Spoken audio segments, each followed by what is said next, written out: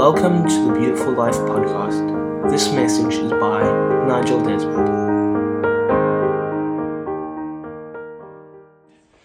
So we've been doing a series on culture over the last couple of weeks. Debbie started looking at beauty and the importance of beauty and the effect of beauty in a culture.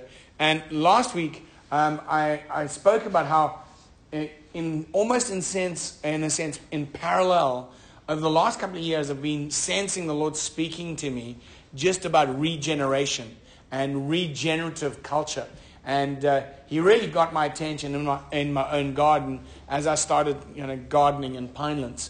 Gardening in Pinelands, I've found out that people all over the country mock us for our soil, which is, really a bit harsh, I thought, because it's like gardening in sea sand.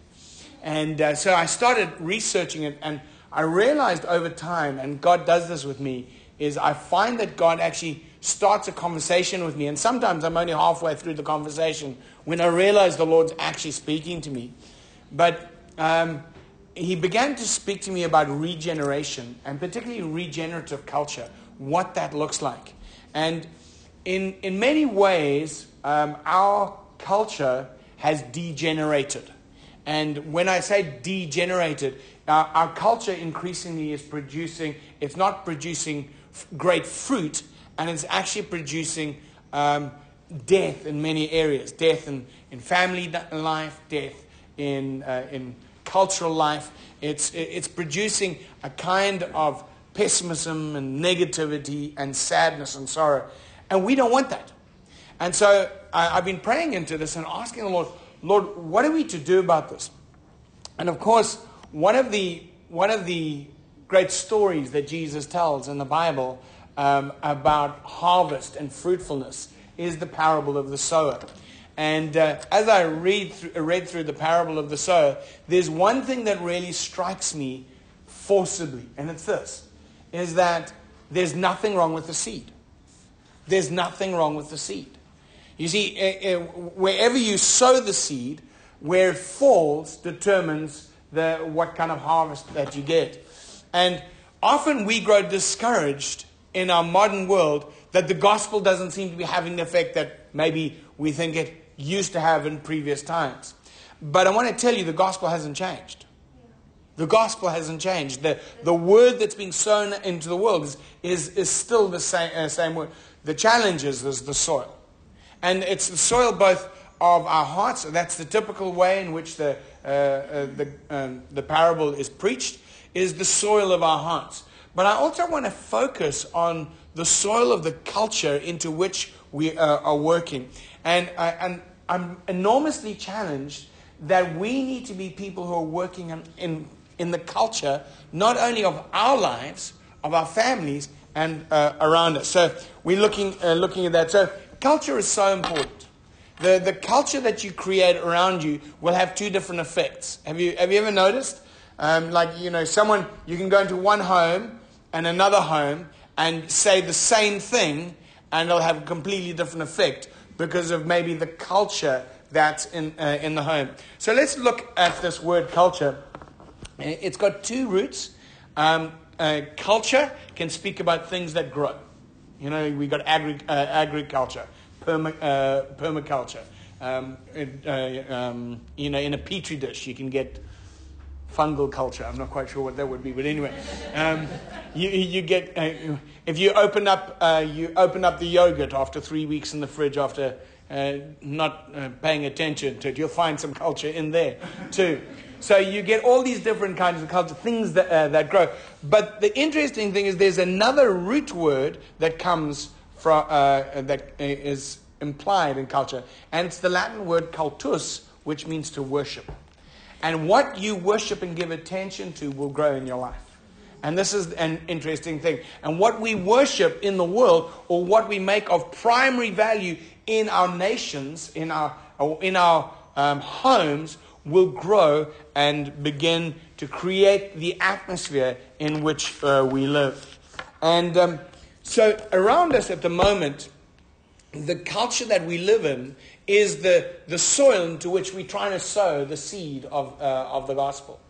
And as we sow our seed of the gospel into the world, we're finding that in various places it's falling on hard places, it's falling into rocky places, it's falling into places that are filled with weeds and everything.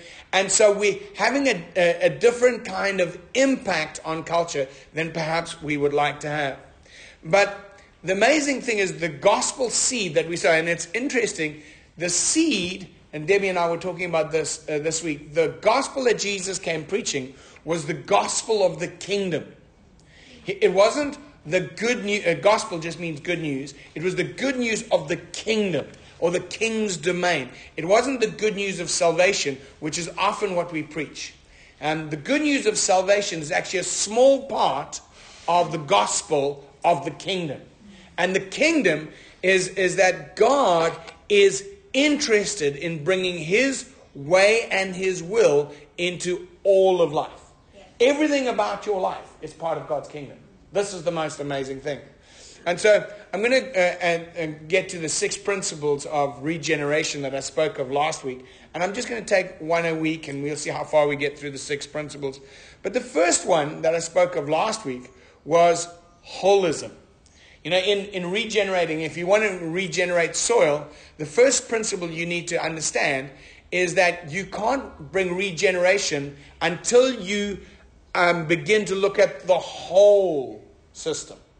You see, it's no point saying, you know what, I'm just going to grow cabbages. All I'm interested in is cabbages.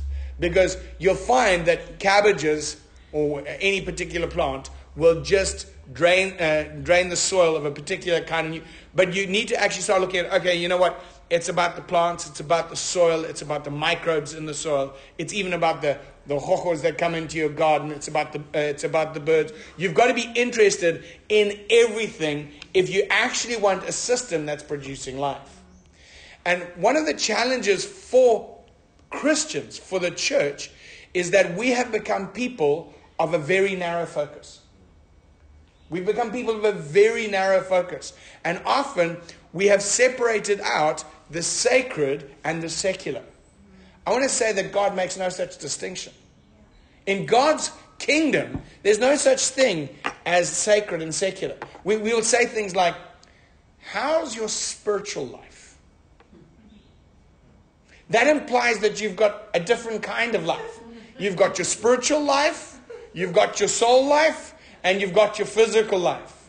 And although it's useful sometimes to label them so that we know what we're talking about, but the implication is that somehow we can have a thriving spiritual life and a not so thriving physical life. Now the reality is, actually, God's interested in the whole system, in the whole man, in the whole of you. So the first thing I want you to know is there's no part of your life that God is not interested in. God is so interested in every part of your life. And a couple of years ago, I heard this saying that it really challenged me. If it's important to you, it's important to the Lord. And I was like, really? Seriously? I mean, surely. And I heard of one guy actually went to the Lord. He shared at a conference a couple of years ago, and he was an Indian brother, and I'll never forget it. He stood up and he said, you know, I said to the Lord, he came from India, and he said, I said to the Lord, you know, I keep on asking you for $100, $200, $300, and I don't want to bother you. If you'll give me $1 million, I won't bother you for quite some time. He literally said that. I'll never forget the testimony. And how did that apply? Yeah, if it's important to you, it's important to the Lord. And you know, sometimes we think God is bothered by the things we need. God's not bothered by your requests. If it's important to you, it's important to the Lord. I had a friend of mine. She was a missionary she was in a war zone in the Congo. And at a certain point when she was there, she lost her watch. And they lived right out in the rural areas. And she couldn't find her watch anywhere. And she was really distressed because it was given to her by her dad. And she searched her house for 3 days. In the end, she still couldn't find it. She thought, maybe I've accidentally thrown it into the trash. And the only way they could get rid of trash. So they literally dug a hole and they threw their trash in it. And so she actually went through the trash looking, and can you imagine a pit full of trash, looking for this watch, so important was it to her. After a week, she realized it's gone. And she was so upset about it. But after a while, she just sat down in front, on the floor in her little house, and she said, Lord, that watch was so important to me. It was given to me by my dad. But Lord, I trust you. I trust you. I'm just going to release it to you, Lord. And I know if it's gone, you've got something better for me. And as she opened her eyes, the watch dropped in front of her on the floor, right in front of her. It just literally appeared. And she came, and when she showed us that story, she said, I just had such a revelation that if it's important to you, it's important to the Lord. And so that's the first thing I want you to understand about holism, is that every area of your life is important to the Lord. It's not just your spiritual life. It's not just that your quiet time. It's actually your loud time too.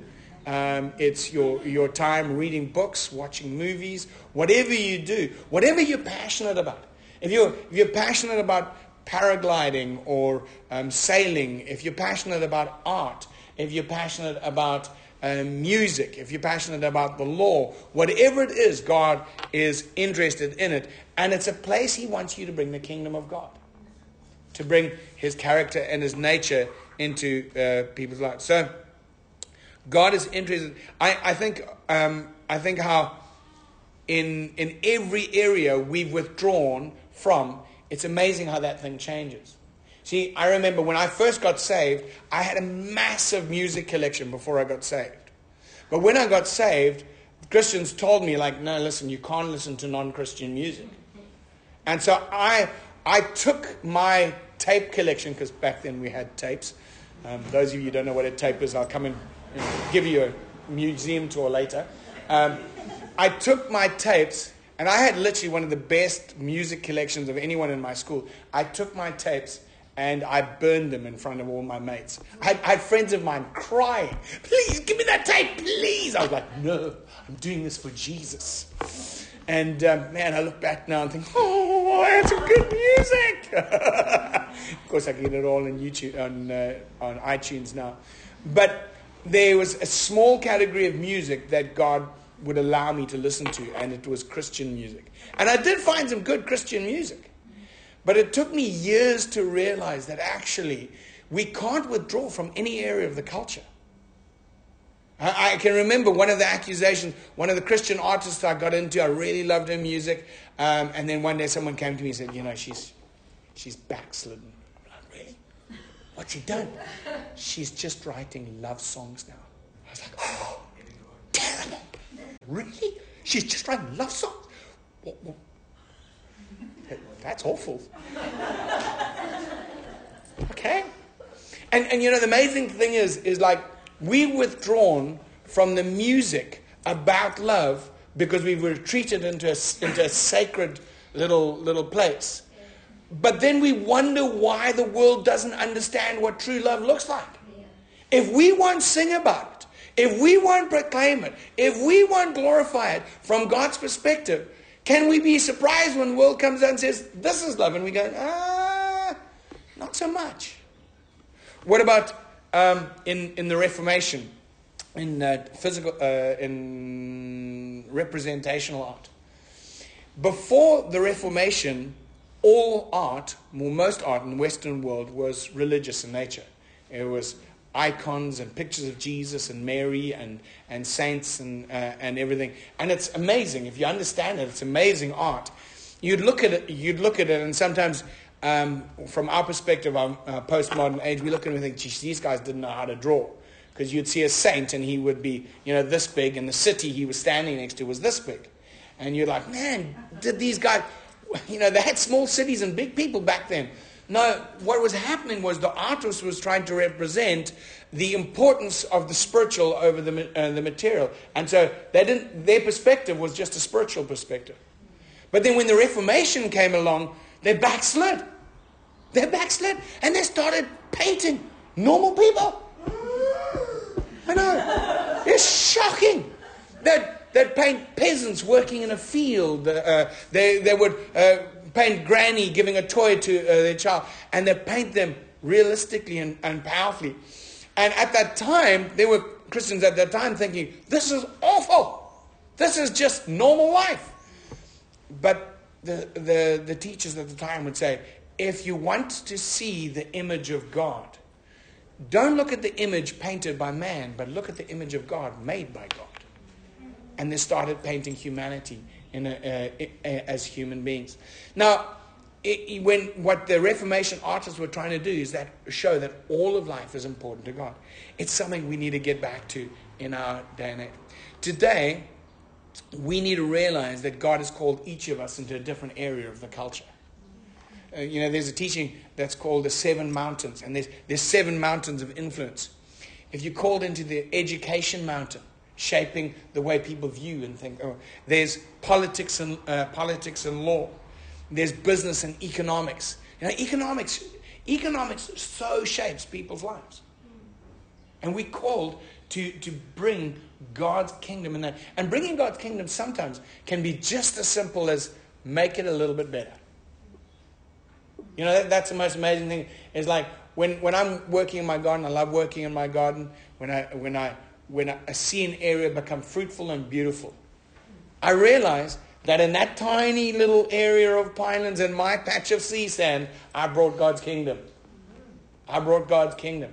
When you go out and you're just making life just a little bit better for someone, whether it's in your job, you're helping someone to prosper, you're helping someone to get ahead in their life, to provide for their family, you're helping someone with their car.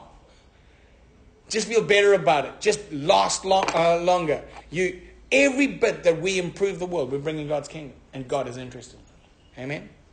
In the arts, in the medical field, religion, in family, all these areas are areas that God wants us to be involved in. Amen. And if we are going to begin to have the ability to sow seed into a culture that is receptive for the Word of God, we're going to need to be involved in all these areas. We cannot withdraw, because if we do, you'll find that the world just becomes hard or unbelieving, or that it's got other priorities. And when we sow the seed of the fullness of God's kingdom, then it just bounces off. So take a moment to just ask the Holy Spirit. Say, Lord, what area are you calling me into now? What area is on your radar for me now in my life to just bring your kingdom? We hope you have enjoyed this message from Nigel Desmond. For more information, please visit nigelanddebbie.org.